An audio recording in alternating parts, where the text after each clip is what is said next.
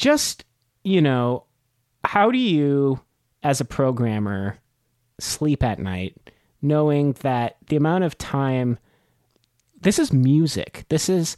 Human beings are amazing creatures who have senses and the ability to paint the Sistine Chapel in some cases, or figure out how dolphins communicate underwater. We have all these things that we can appreciate. Curiosity. We have ears to listen to Beethoven, to the sounds of nature.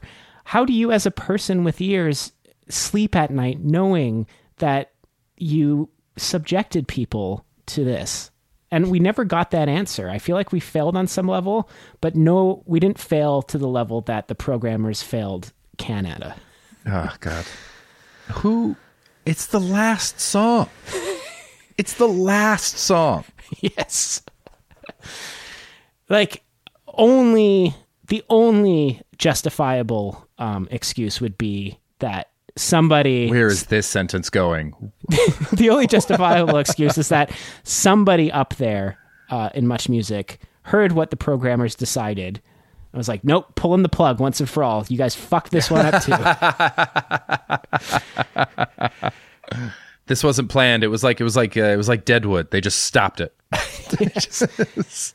I want to make something clear in case you may be one of the many musicians that we shit talked. Not personally. I don't know your lives.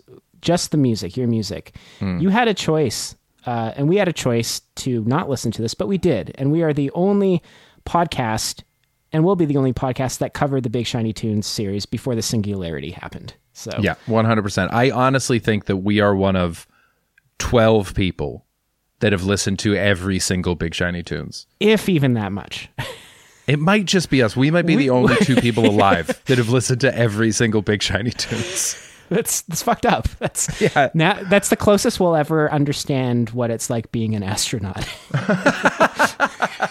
Only instead of a view that gave us an idea of world peace and something bigger than ourselves, it's made me much more insular and suspicious of people.